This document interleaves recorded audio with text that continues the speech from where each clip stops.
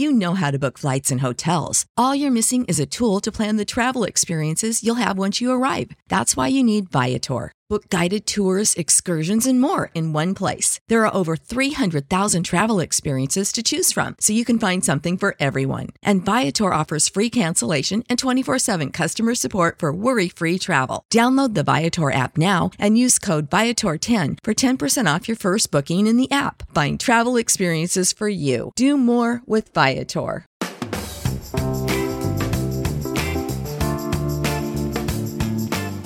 What's poppin', everybody? Hello and welcome to Popcorn Culture. My name is Ben Carlin and I am your host. Here with me today is my brother Jay, who will be in every episode. Yes, you are still the true host. Rub it in, why don't you, Ben? Kick a man while he's down. Throw salt in the wound. Gosh. You did do good last week. Oh, thank you. In the running. Have I climbed the ranks at all? You have climbed the ranks. It is getting yeah. closer. Also, Team No Host over on our Patreon also got a little bit of an uptick. So I felt the danger coming in from all sides. The danger. What I saw from Jordan was that Team No Host was getting very little love. So well, okay, relative to what it was though, in the Oh. past week, it has gone up by a significant margin. Interesting. All you Yes. No Hosters, if you need a host, Jazzy J is your man.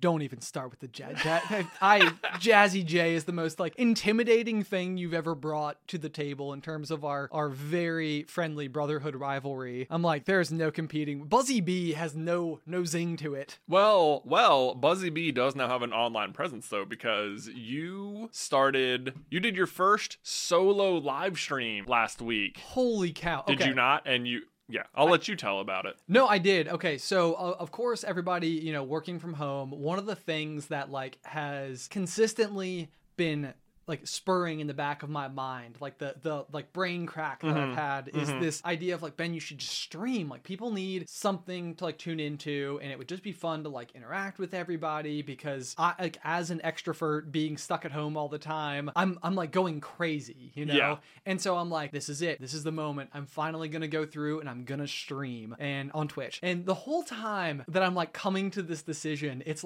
setting up a stream is strangely difficult. Oh And my gosh. there are so many unusual and odd, they're not big problems, but they're nagging problems. Yeah. Where, we're normally logged into everything here at the office, but at home, I'm not logged into everything. So I'm trying to log into stuff, and I need passwords, and then you log in, and it needs a verification code that's sent to your phone instead of my phone. So I keep having to call you to get one thing after another. But as I'm going through all these steps of making sure my webcam works and figuring out how to get the casting to work properly, I'm not even convinced that I'm still going to actually go live the whole time. You're just you're building up all the potential to go live. Right. So Yeah. I was dampening the barriers to entry. All of the things that would prevent me from doing it, I was okay, I'm not committing to streaming. I'm committing to making sure my webcam works. I'm not committing to streaming. I'm committing to logging into Twitch. And it was, the whole time I'm going through it, my pulse is slowly building. I'm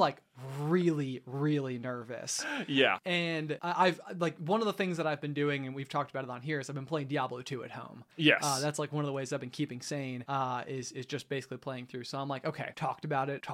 Time to bring the people into the fold. So I'm sitting there and I finally just go live. And I'm it didn't work. I know it didn't work. I'm just sitting here and the little chat sitting there open and nothing is happening. I know exactly the feeling. And I'm nobody's going to show up. Nobody cares. I did it wrong. Nobody wants to come watch me play Diablo 2. The funny thing about that particular feeling is that if it's true and no one's showing up, then so what? Literally no one saw you, right? But the feeling is that, wow, everyone is gonna know that nobody showed up. Right, what a weird problem. I know, except that, of course, definitionally, nobody will know that nobody showed up because nobody showed up. Right. Everybody could just think oh, Ben playing Diablo, that's not that interesting to me. 100% unanimous decision, but nobody else knows that that's what everybody else made. Exactly. But no, ultimately people did tune in. I played as Buzzy B the Druid. The Druid. The Wind Druid. I think we got to level 14 maybe. It was good times. But I will say that I was exhausted afterwards in a strange way. So for me, like I said, I'm an extrovert. So being able to talk with you, and I feel like me and you being together is like, thank goodness there's another person, and we've updated each other. I think me and you have been talking a million miles a second the whole time we've been in the same room. I think so. It's like part of me feels a little irresponsible for even being in the same room as someone else. I know. I completely agree. But me and you we're kept at a very significant distance from one another. Everything in the room has been wiped down. No one else has been in this room. Right. We're all quarantined. We're in a building nobody else has access to. Right. But yes, it's interesting to me because I've been around for the past 7 days. Nobody else except my wife, my mother-in-law, my father-in-law, and my 3 sons. Right. And that's it. Well, that's significantly higher than the people that I've been around, which is Alice. Man. No, but it's interesting because it's like it just becomes your new normal, right? But what was really interesting is when I saw you again, when we were in person again, was the amount of stuff I had to tell you, right? And it was like, oh my god, you just sort of forget what talking to other people is like. Yeah, this is just my normal. This is how it is, but. Then you reach other people and like I could tell other people things. This is wow. Wow, and they care and they react. And they care. And it's like you streamed and so you were talking to all those people on your stream, but I have a feeling that didn't quite quench your conversational thirst in the same way as being even like all these Zoom calls everyone's doing. I don't think it's quite the same. It's still not quite the same. I don't know what it is about like in-person communication, because even as someone who loves talking to other people, I wouldn't say that I'm a particularly big phone call kind of guy. Ben, let me tell you something. Okay. There's nothing worse than talking on the phone to somebody. A phone? I know, right? Right? Like, I will avoid speaking on the phone with other people at all costs, just about. Would you say that talking on the phone to somebody throughout the course of our lives may like transcend the level of archaicness that is associated with writing someone a letter? Oh, no, like I don't think that. Like it's a bit of a novel thing to do, to be like, you want to have a phone call? It's like we could be pen pals, you know, like. No, I don't, because even though texting is far preferable to speaking to someone over the phone is still much faster. It is. I think what's happened is in recent years, texting has moved in on phones territory big time. But now, I think, maybe even because of the quarantine and the coronavirus, I think FaceTime has become a thing in a way that it never was before. And it's one of the things I think will stick around in a much bigger way post-quarantine. I think so. I think that there's no two ways about it. It's kind of like this whole thing, you know, they say like it takes 2 weeks to like break a bad habit or to form a new good habit. Right. Like 2 weeks of steadily doing that activity. Well, by the end of this, we're going to have been doing things in a new way for 2 months. Yes. You know, like that is going to have massive impact on the way that people live their life. It is going to have people have been saying this is the next big event for people who have lived through. Sure. So like a lot of people, and like we lived through like 9/11 and stuff. Right. And we saw that change the world. And it's, I think, a similar type situation where you will be living in a post-coronavirus quarantine world at some point. Absolutely. Hopefully. Yeah, who knows? Maybe it's 2021 and we're still like, God, remember places? I've wondered about that, or I've also wondered if there will be the advent of places where there is a long enough desire for them. So like, let's hypothetically call it, like the Zoom calls or something that everybody's doing. That's the way that people are communicating through like this video chat or FaceTime, where there's like a massive surge in that commodity during this period of time. And if there's anything where like, people who are trying to adapt to this new circumstance, where after the fact, it's like, we don't really need that anymore. Like, so almost as if there will be like all this new innovation in thinking because of what our new reality is currently, that might like end up very quickly going by the wayside after the fact. Are there things that we have been propping up on stilts for like a decade just because they've been around? But suddenly a tidal wave has come in and knocked down the stilts, and you're like, you know what? We went for like 3 months without that thing. Do we even need it? Oh, right. Yeah. Like that is totally going to happen. Like there's going to be tons of practices, and I don't know what they are yet, that have been propped up because that's the way things always were, that are finally going to be knocked down by the quarantine, and there's going to be plenty of situations where people aren't even going to bother rebuilding them. Right.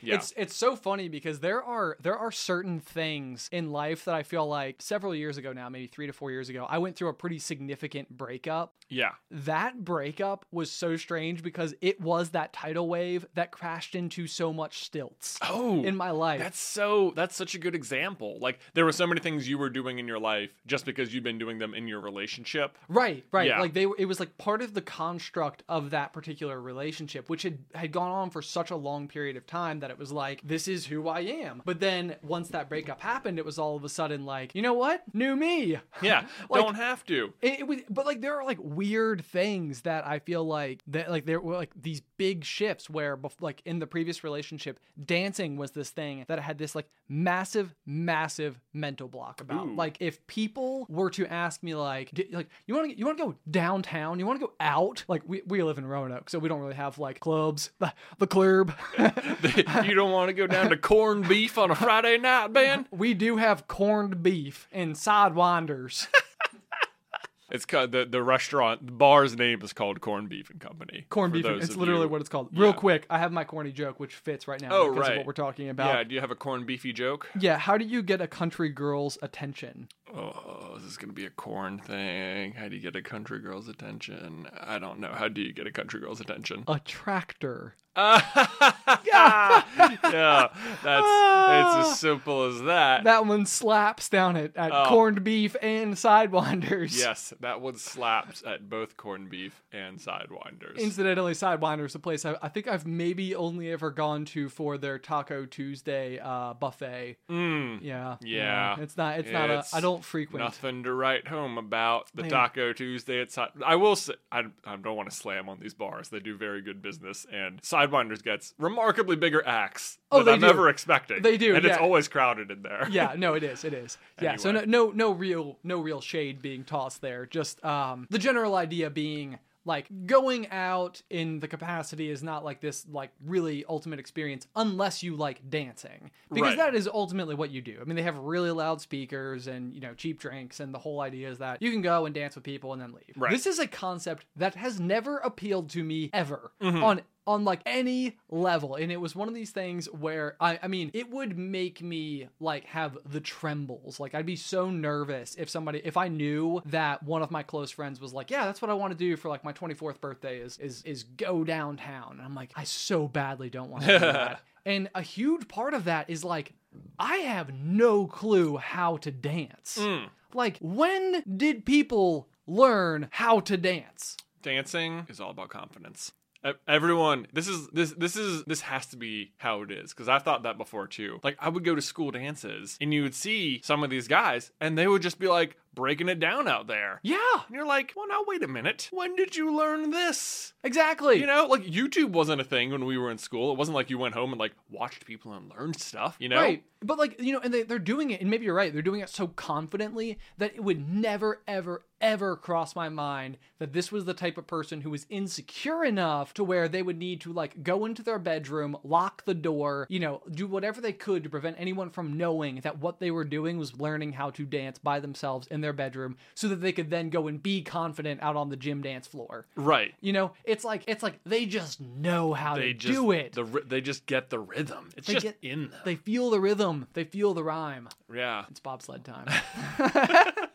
No, but this was never driven. Like, it was one of these things that drove me crazy in my younger years in life. And at our wedding this year, the same thing happened where Alice has a half sister who is significantly younger. I think she's 15 now. And I remember her showing up at the wedding, and she has never been to like a homecoming or a school dance. She hasn't done any of those things, and yet she's out there breaking it down. And I'm like, what? No! How is this happening? Okay, so I will say, having only one child to base this off of, this entire theory, but I think dancing is innate, is like almost instinctual to humans. Do you think you have it in you? Like, it's in there? Like, you can dance to the rhythm? Absolutely. I think anyone can. Because my son, Luke, as someone who could stand on his legs, could discern a rhythm off of like a song on TV and like bounce up and down to it. Like, it's not, it's not which is as much dancing as he was even capable of. Right. But, no one had to tell him what dancing was. He just did it. He just did it, Oh, that's a good point. It's so weird. And so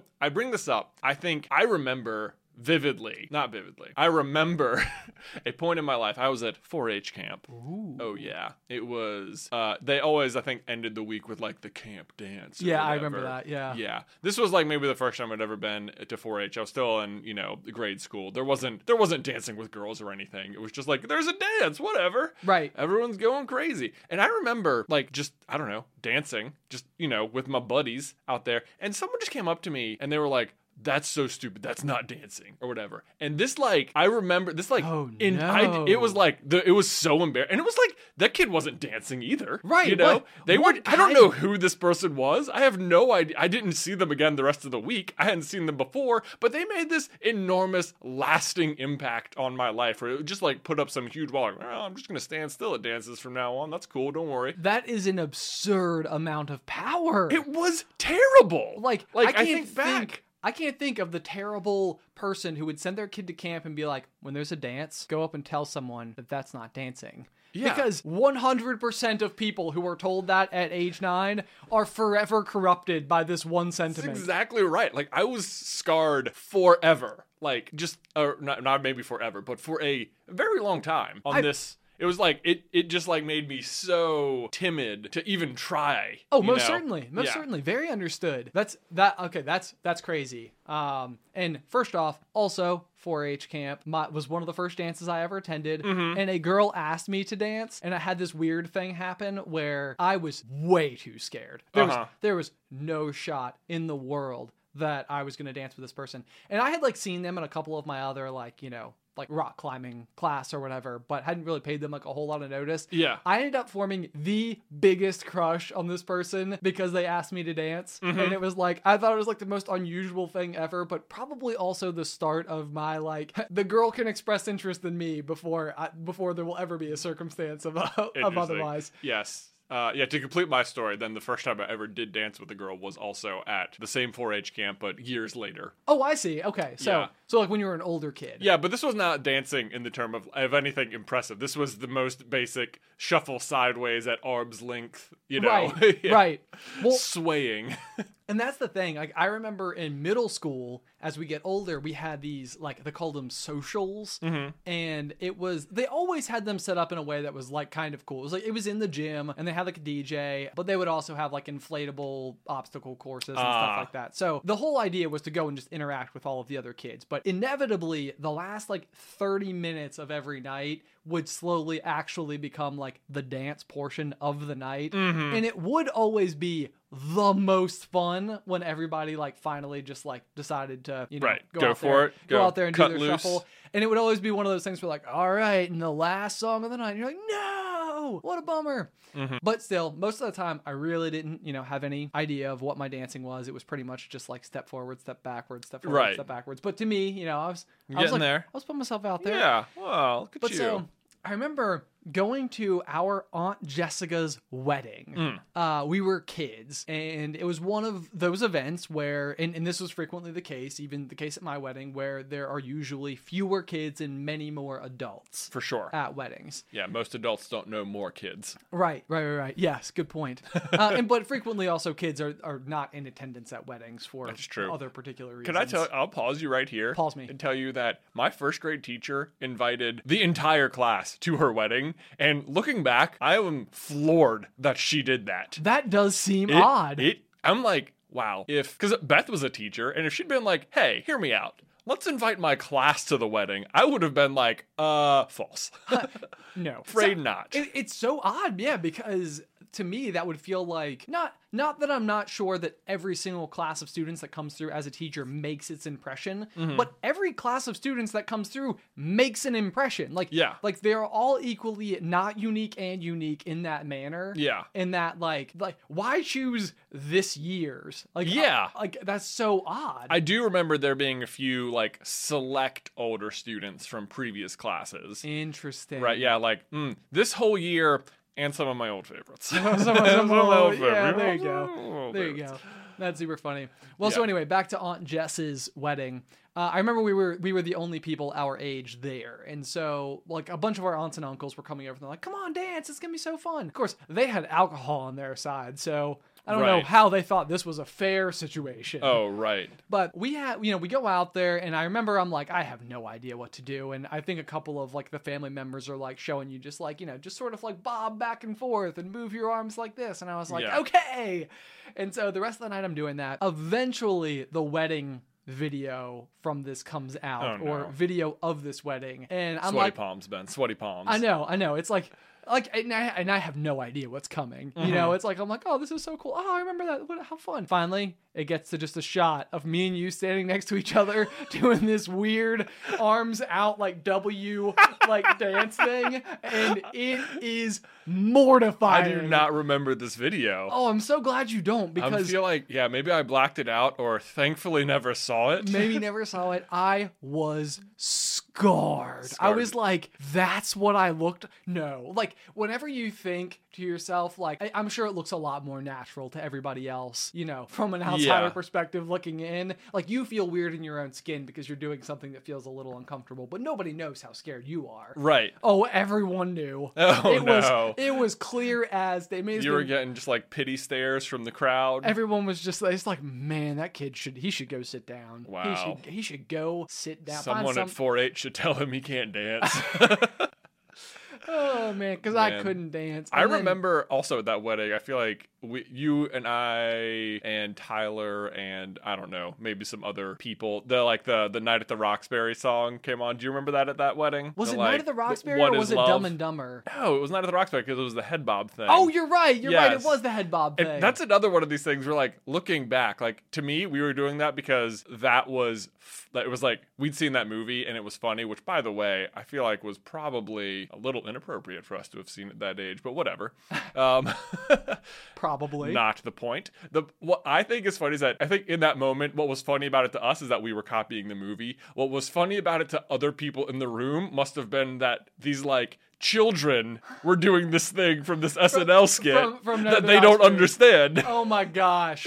Yeah. Yeah. Wow, what a night. What? Yeah, cool. Totally one of my most fond memories. The other thing I remember about this particular stage in our life is that we had started growing our hair out, like to where we had like long hair. The shag. And yeah, the shag, which was fine. The thing about the shag is that a shag is good, like the Justin Bieber hair for people who don't know what we mean by the shag. It's fine when it's everywhere. But mom would do this thing where she hated the long hair. Dad too. Like they hated when we did like the hair flick to toss it out of our eyes. Oh, yeah. The whole thing. It was like that was the rules. I forgot about the hair flick. So mom and dad would make us go and they would make us get our hair cut to where it was like kind of bowl-ish right across the top of your eyebrows. And then they would like clean up our ears. And we have like big ears that like when it was all groomed out, we had these ears that stuck out like crazy. And it was like you were kind of having this like skater look, but also like your mom wanted you to look nice. Right. And it was neither. Like you kind of just looked a bit ridiculous. Oh man. So good memories. Good times were had by all at the wedding. Good times were had by all. Yes. That's such a weird situation too, like weddings like that, because, or like when you're like a young person at a wedding like that, because your interaction, all the people you know there are just your other family members. Right. So like all you know is like, all you know about Aunt Jessica or Uncle Mike or Uncle Will or whatever are just from times you hung out with them as a family at vacation. Right. At the lake or whatever. Very select occasions. Yes, very select occasions. And those are the circumstances under which you know them. But now they're at the wedding and they are around, like, you are not the important person here. Right. You've only ever known this person where the point of being together was to hang out with each other. But this is your aunt's wedding and she's there with all of her best friends from ever. Right. And all of all the adults now know each other, and it's not about spending time with the kids and family. So you kind of have this relationship with all the adults, but they are so not there for you at this moment. The context of the environment for them has changed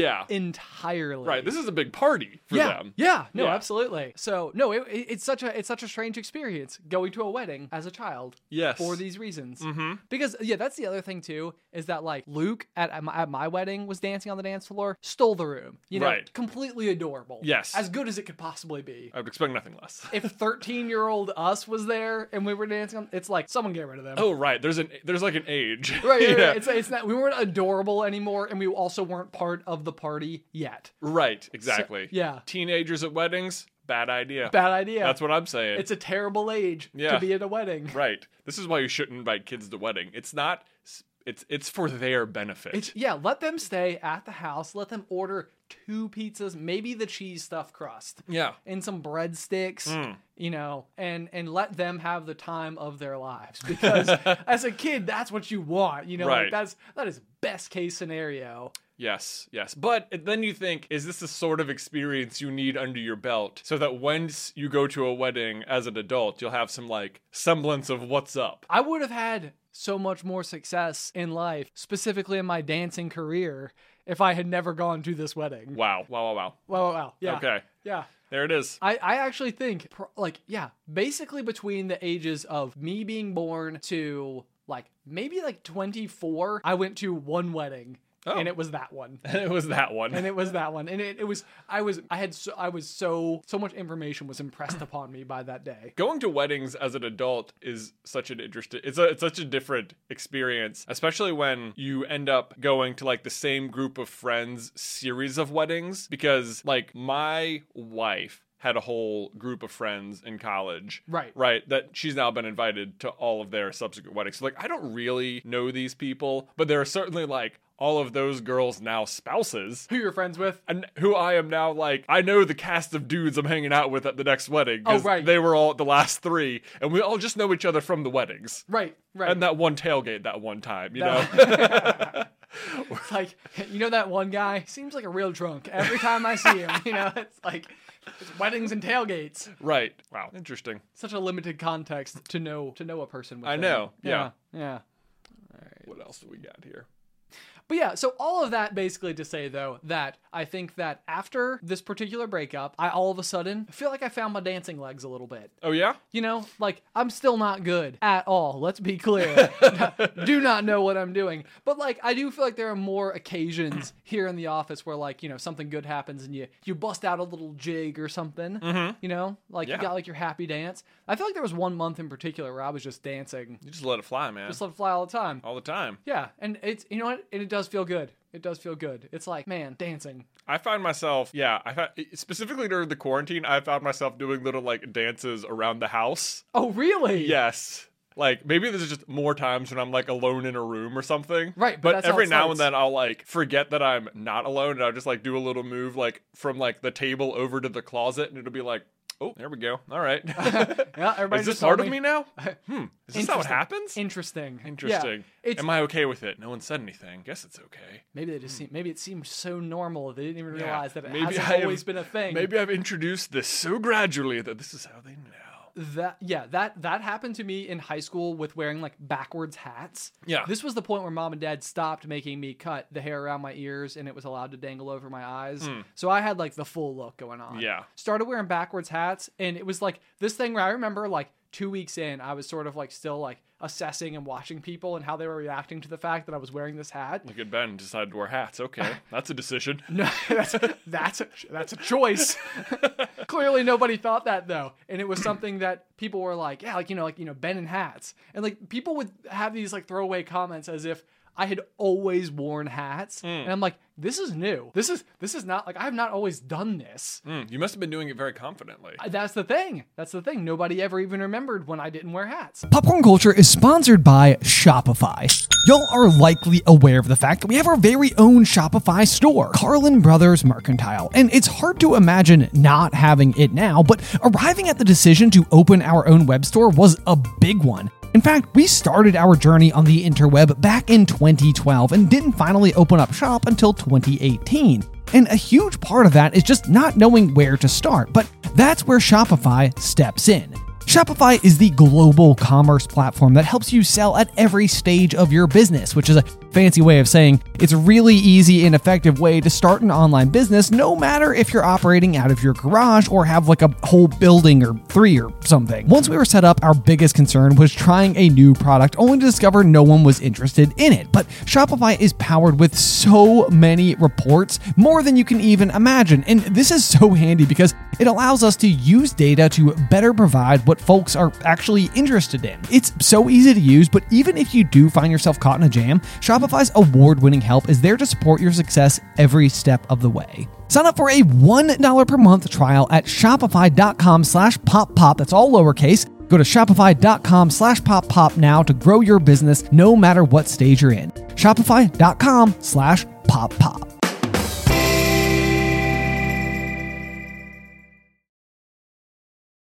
Popcorn Culture is supported by Arena Club. Okay, so you guys know that I love trading card games and that me and Ben are big time collectors of Pokemon cards. You know, it's that childhood fantasy of finally being able to use adult money to buy those highly coveted rares of our youth. And like, even in our office, we have not one, but 2 full display cases with some of our all-time favorite rarest cards that we've pulled. But something I did not know existed when I was a kid in my youth was the grading process for trading cards or sports cards or whatever you're collecting. You know, to me, it was just like a rare Charizard is a rare Charizard. Like, it doesn't matter if it's been hanging out in my pocket with my lucky paper clip. Turns out it does matter, and kind of a lot, because if you get your cards professionally graded, it can add huge value. And then not only that, but once they're graded, they will like seal them in that pristine condition inside of a plastic case, or what's known in the industry as a slab. And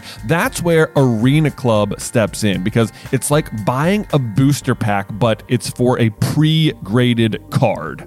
Now, I know that can take like maybe a second to wrap your head around, because you're opening physical cards on a digital platform, which means you open the pack online and see your pulls where they can be added to your showroom for the world to see, but you can also request them to be sent to you at any time. So they have got a ton of pre-graded cards, and then you will get to randomly open one, and then they'll keep it for you, or they can send it to you, or you can just like sell it or trade it online or whatever you want to do. But whether you're buying, selling, trading, or displaying, Arena Club is the card collecting platform you have got to check out. And right now, you can get 10% off your first purchase by going to arenaclub.com/poppop, which, wow, that is a crazy offer. 10% off a $400 slab pack. That's like $40 right there. Anyway, that's arenaclub.com/poppop for 10% off your first purchase.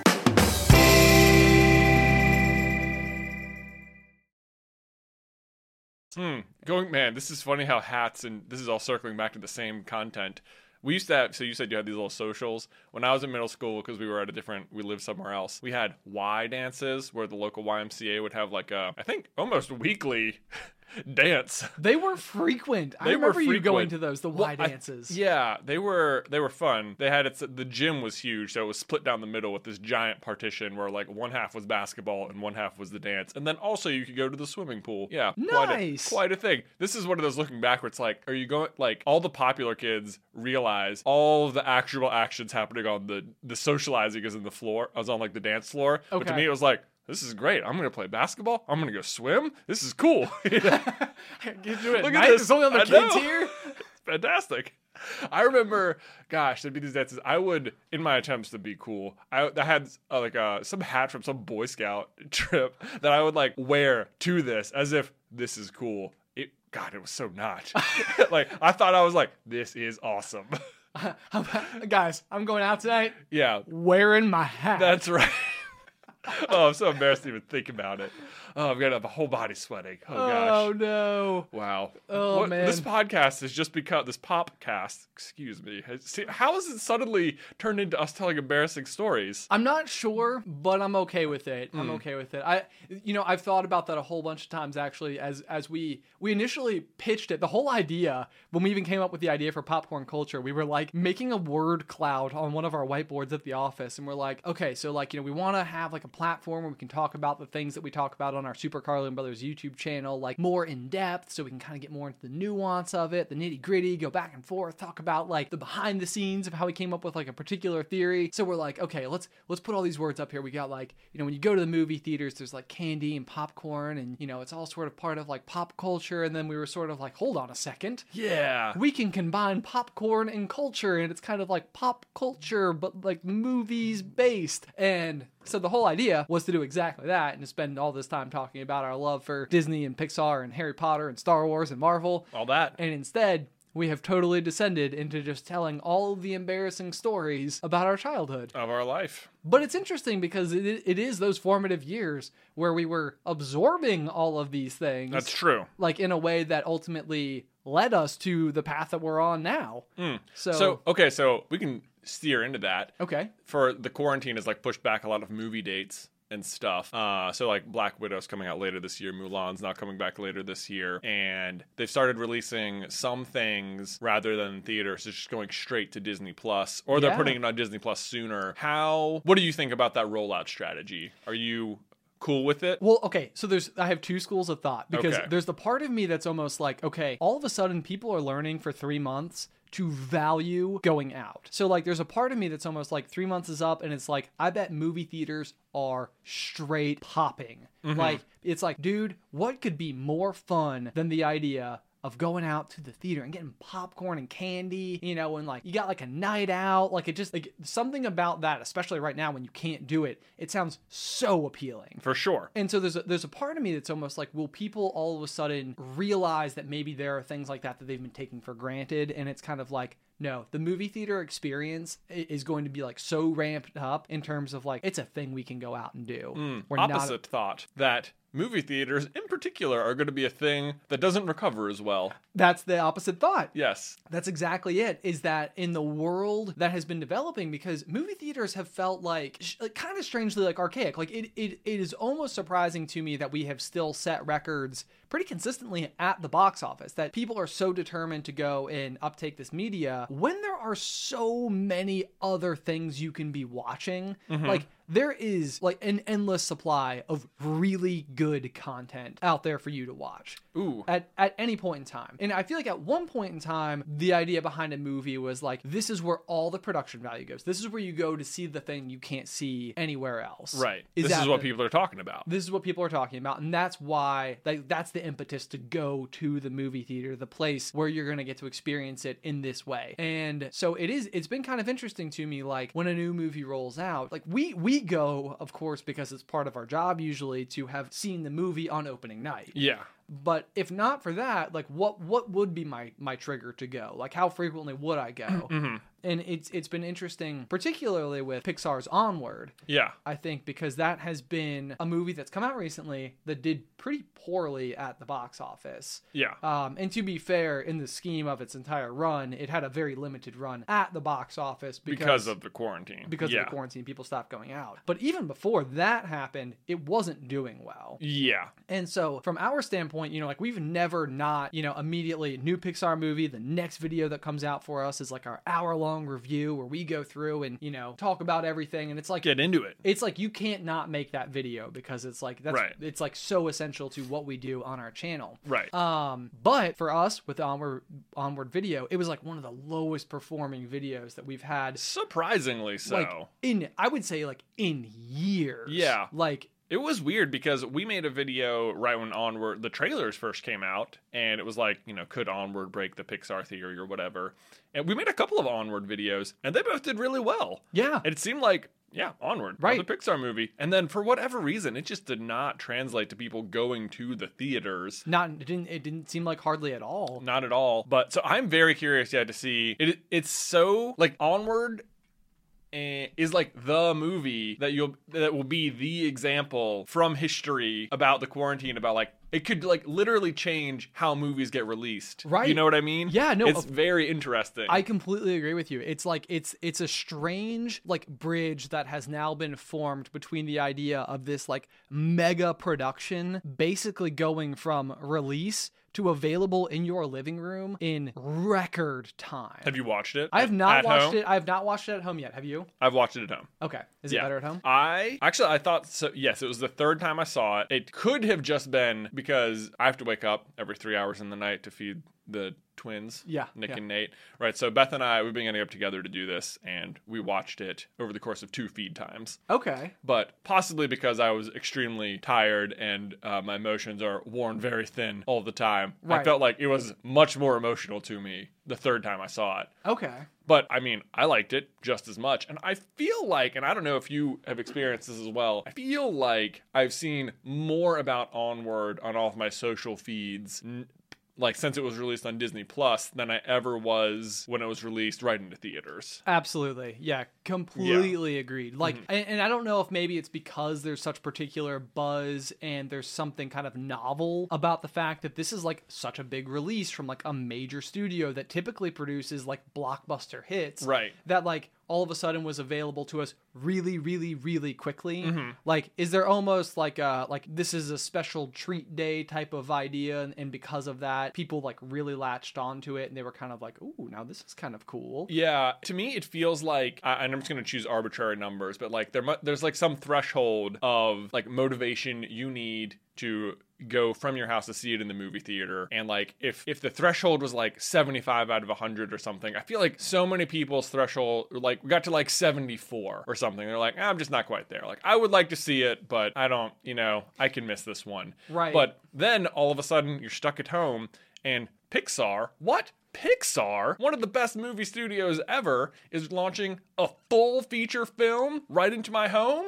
Yes, I'm there. please. Yes, Yeah, of course I absolutely. want to see another Pixar movie. Like not just any movie. It's not just any movie that got released. It's like Pixar released one of their huge movies straight to your home. It's like, I feel like, Yeah, the threshold goes from like, if it was 75 to go to the movie theater and you were at 74, which Right. maybe a ton of people were, even, let's say 60 to 74 is where everyone existed. And then all of a sudden the bar is 20. right. And it's everyone's like, yes! Oh, like thank goodness. This is the best news. I'm like, yeah, way good on you, Pixar.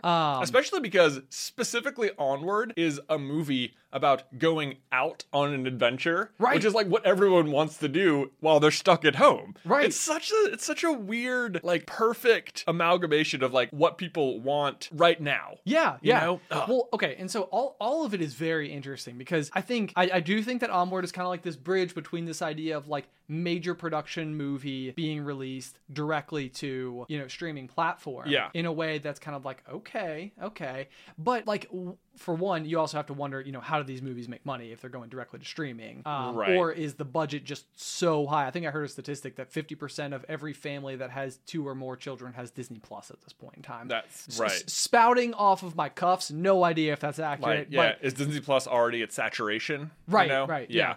But so it's interesting for that. I think there's something to be said for the different formulas that we're seeing with streaming releases. Like, I think The Mandalorian got so much more attention because it was released week by week. Like, it was the first taste of what Game of Thrones was like. Yes. Post Game of Thrones. Post Game of Thrones, where you were sort of like, I cannot wait till Friday to watch the next episode of The Mandalorian. And you like looked forward to it when it came out. You made a point to watch it, and then you got to like think about it for a week. What are the different mechanisms that could be delivered to us that gives us the best enjoying experience? Because like Netflix show, for example, they give you the whole run of it square out the gate. You get 1 through 12. If you want to spend an entire weekend doing nothing but watching House of Cards, you can do that. Right. But so I think that is an interesting thing because, so much of what Netflix will do is like they'll acquire an old show and they'll just dump the whole thing on there. Whole thing's available right now. Right. And those shows were when they were coming out week by week. Right. Sort of like what The Mandalorian was. So you now have the ability to just watch them rapid fire, one right after the other. But I think when you see shows on Netflix like House of Cards or like Orange is the New Black or whatever, these are shows that they're like written differently. They're intended to be watched almost like in binge format. They've effectively made like a 14 to 20 hour movie. Right.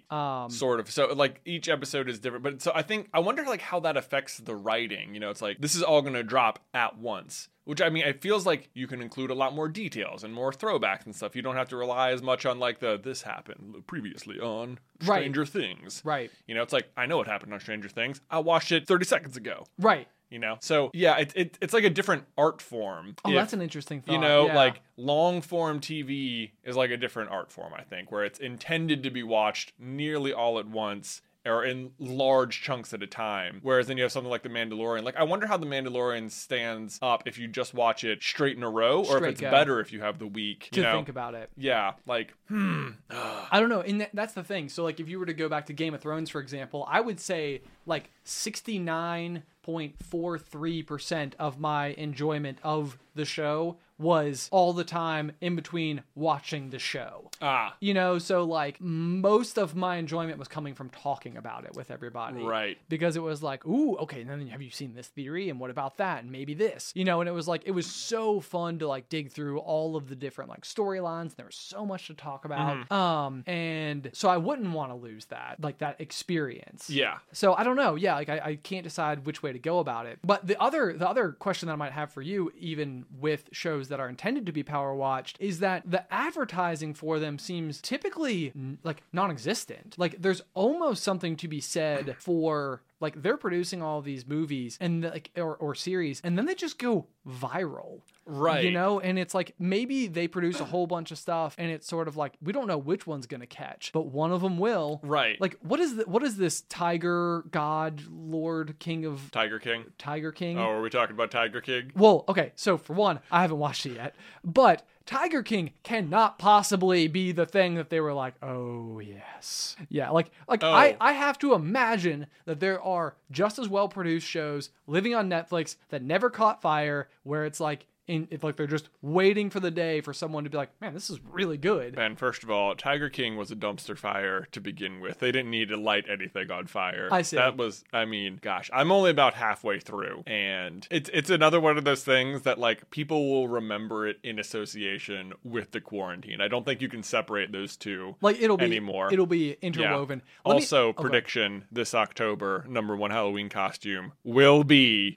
Carol Baskins and whatever his name is, Tiger King guy. Okay, let me tell you this, as on behalf of all of us who have not watched it yet, my exact set of feelings about this is I have absolutely zero compulsion to watch it. Like I'm not like everybody who's described it to me, everything I've seen about it, I'm like, this doesn't look good to me. I don't think I'm gonna like it, but I know that I will. Like, and it's so weird because it's like it's this thing that I don't want to watch, but I know if I do, I'm gonna love it, and I'm not gonna be able to turn it off. It's such a weird thing. I think it's so fascinating to people because it would be like the show is about people in America who own big cats like tigers and lions and stuff. And I think that's the part of it that has hooked me more than anything. Is that it's a thing. But it's not like if you told me some rich guy owned a tiger, I'd be like, yeah, all right. Right. Cool. This guy he has means. But and he has a single tiger, right? That Right. I would buy that. Like Mike Tyson from The Hangover. Right. It's like it's conceivable that Mike Tyson owns a tiger because Right. he's an eclectic guy, he's very wealthy,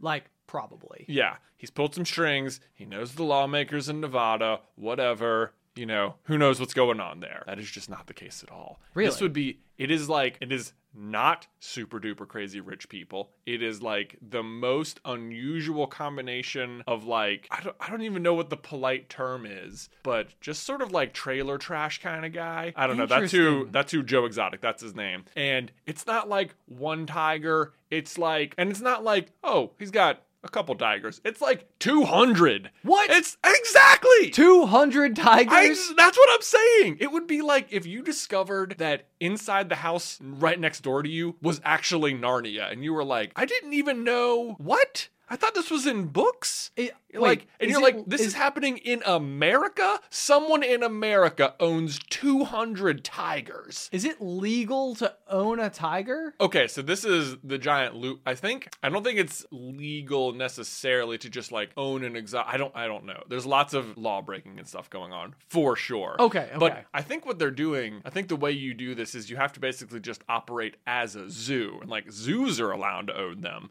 So it's like as long as you're open to the public, you can own them or something. I don't know what all the laws, but certainly it almost doesn't matter because these people amass such like a weird amount of wealth by owning the tigers. They just have this little kingdom that they can run, and it's like, oh, you want to come in? We have guns. We will shoot you. Oh, and tigers. Yes, and tigers. You want to come in? We got tigers. 200. 200 tigers. No, it's incredibly odd. It's incredibly odd. Yeah. But it's slightly fascinating to me because I do come from this bizarre world of like super high-end aquariums. Yeah. Where like I've seen some really, really crazy stuff. But the demographic frequently, especially to like the retail stores that I've worked at, are similar, I think, in that very frequently I would go to help somebody with like their aquarium project, and the aquarium is far and away the nicest thing inside of the property by like a mile. Right. You know, and it's like, I mean, like they have more in their aquarium than their car cost. Right. And like that's not a stretch. It's and maybe it's something to be said for, you know, it might be like an old junker car or something like that like, you know, the value of it would be low, but like it would not be uncommon for people to have aquariums that I would value at worth, if you could find the right customers, $10,000 to $20,000, you know, while driving a car that like is literally surviving on one of those spare donut wheels. Right. So like the phrase like house poor comes to mind. Sure. Right. Like where your mortgage is just about equal to your income. Right. Yeah. Right. Yeah. So yeah. these people feel like tank poor. Right. Yeah. Like all of their money goes to, you know, coral, fish, parts, whatever the case may be. And I've always wondered about that because in my mind, I've always viewed aquariums as like such a luxury thing to own, and I have no idea if there's some conversation of status involved there where it's kind of like, okay, well I can buy a glass box, you know, and then what it really is like you're able to piecemeal together over a period of time something that is then worth quite a bit of money. I feel like you would have such a unique take on this show because like there's an entire episode basically about like the almost addiction of exotic animals. Oh, interesting. Yeah, and it's like because they go to several different, you know, I don't know, compounds where people have many big cats. Okay. And you're like, I can't believe this continues to exist. But almost invariably, all of them are operating in kind of the same way where you need, one, tons of meat and like it's very expensive. Yeah. Own a tiger or a couple hundred or whatever. I mean, it's expensive to own a clownfish, like, right? So I can't imagine. Yeah, so it's expensive first to like own it, and then of course you've got the property, and then you need like staff because it's a ton of work to maintain all this stuff. But it sounds like in every case the staff is almost just working for free, essentially, or like $100 a week or something. But it's like it doesn't matter because they don't leave the compound because this is their whole life. So okay, that's weird. It seems like these little like sub societies are being formed effectively. They're closer to cults, I would say. Cults. Okay. Yeah. Well, so the idea there being like you go and you exist around things that you love, people that you like, you know, your passion. It's sort of like on some level, there probably becomes a question of like, you know, if all of the facilities you need are there, then, you know, what would you even do with money anyway? That is exactly what whoever's in charge wants you to think. Oh, that's so upsetting. It's so upsetting. That's why anyway, I don't know how we're talking so much about Tiger King. Oh, it was inevitable. It was inevitable. We had to. But yeah, it is a unusual world out there. See, I like this though. So we have our video editor Scott, who has recently been planning for a video where I won't give like the exact context of it, but the idea of not consuming a popular piece of media because your ability to talk about it as someone who hasn't consumed it gives an interesting perspective to the conversation. So I feel like that's what we just had was like, I haven't seen it. And so all of my takes are not based on any knowledge I have about the actual show, just, you know, my own personal experience and interjecting that into what you can tell me about it. Well, if you ever watch it, we can revisit it. Yeah. Okay. That's going to be some feedback that we need from you guys, is whether or not you want some more Tiger King talk here on the Old Pop. Have you ever desired an exotic animal? I mean, you have fish, but you've never been like drawn in this way. Not in that way. So the thing that I will say is that I have been probably at closest addicted to like rare corals. And I would say that for the most part, I became like a professional window shopper when it came to this. Like there are forums for, reef keeping, aquarium keeping, where there are like show off threads and everybody will like post a picture of, the latest chalice coral that they've picked up. And what they're showing you is the equivalent, it's a 1-inch disc, so maybe twice the size of a quarter with effectively an eraser head sized piece of hyperfluorescent green, red, yellow, and blue coral that's like a dot. And I mean, you will have people drooling over this stuff. Interesting. Because it is just like, in order to have that flamethrower coral that had the particular strain that brought blue into it, Right. it's like, whoa. But then that guy, if he's able to grow it, he can then cut it, frag it, and sell it for, that equivalent size piece for $500,000 a go. Right. Which becomes really valuable. Right. And the good news for me was that I never had enough money while I was into it in the way that I was, that I could ever make these types of terrible decisions to then purchase those things. Mm-hmm. So all I ever did was mostly just like peruse these forums, but I've probably spent, like hundreds of hours consuming content on reef keeping forums in my life, because I've just like scrolled through and I've read every post and I've watched everybody's builds, and like I've gotten excited about valves before. Like literally pieces of That's plumbing where you're equipment. at. Yeah. Yeah. Where it's like, wow, that's a gate valve right there. There you go. They finally fixed that problem everyone had with gate valves. It's like what we really wanted was a good Schedule 80 gate valve, because it comes in gray instead of white. Oh, and it's it's color like, problem. And the thing is that when it comes to PVC piping, realistically, aquariums are never calling for Schedule 80 under any circumstances. We don't have that kind of pressure. I understand all of that. Of course, right? Yeah. But Schedule 40 and 20, I mean, it's white. That's boring. Ugh. You can see the purple primer everywhere. Ugh. Who wants it?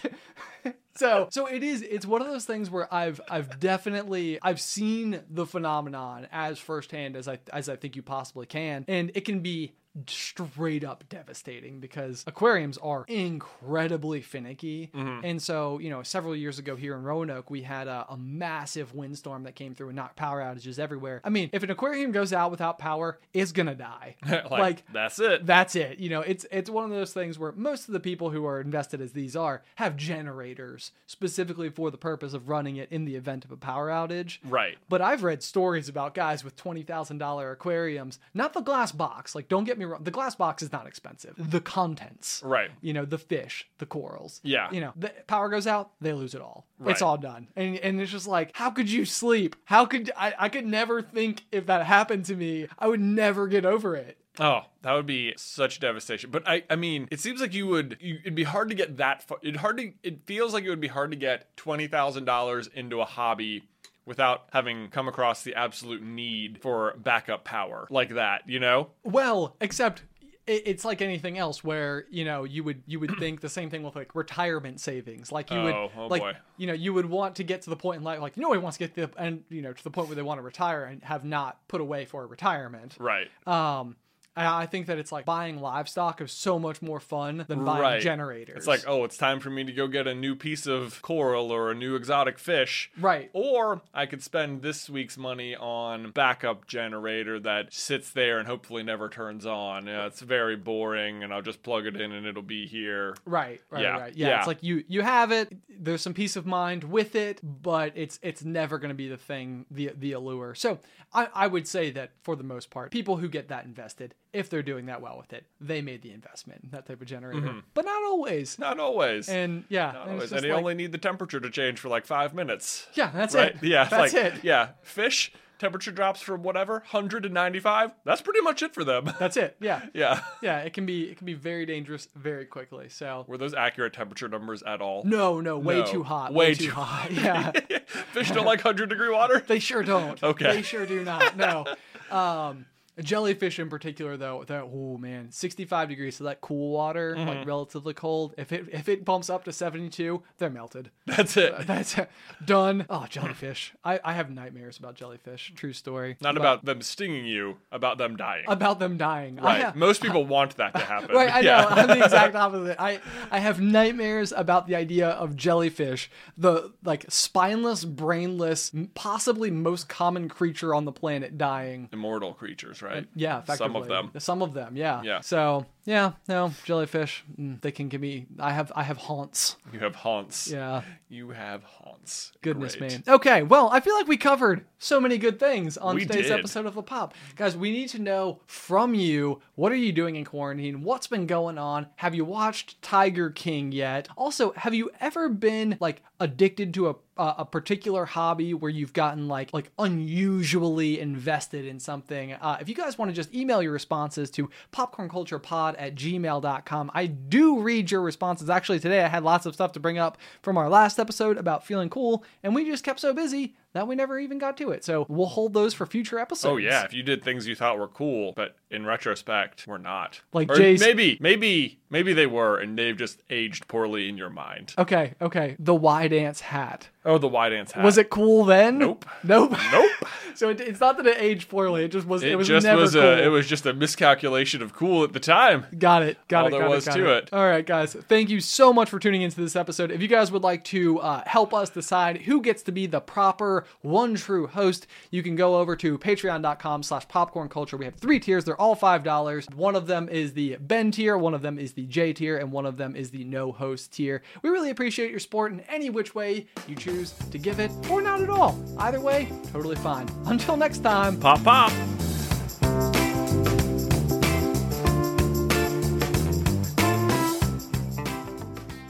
You know how to book flights and hotels. All you're missing is a tool to plan the travel experiences you'll have once you arrive. That's why you need Viator. Book guided tours, excursions, and more in one place. There are over 300,000 travel experiences to choose from, so you can find something for everyone. And Viator offers free cancellation and 24/7 customer support for worry-free travel. Download the Viator app now and use code Viator10 for 10% off your first booking in the app. Find travel experiences for you. Do more with Viator. Sick of being upsold at gyms? My guy, you're currently a base member. For $90 more, I can upgrade you to our Shred membership. For $130 more, you'll be a Swole member. And for just $300 more, you'll reach Sweat Platinum. At Planet Fitness, you'll get energy without the upsell. Never pushy, always free fitness training and equipment for every workout. It's fitness that fits your budget. Join Planet Fitness for just $1 down and $10 a month. Cancel anytime. Deal ends Friday, May 10th. See Home Club for details.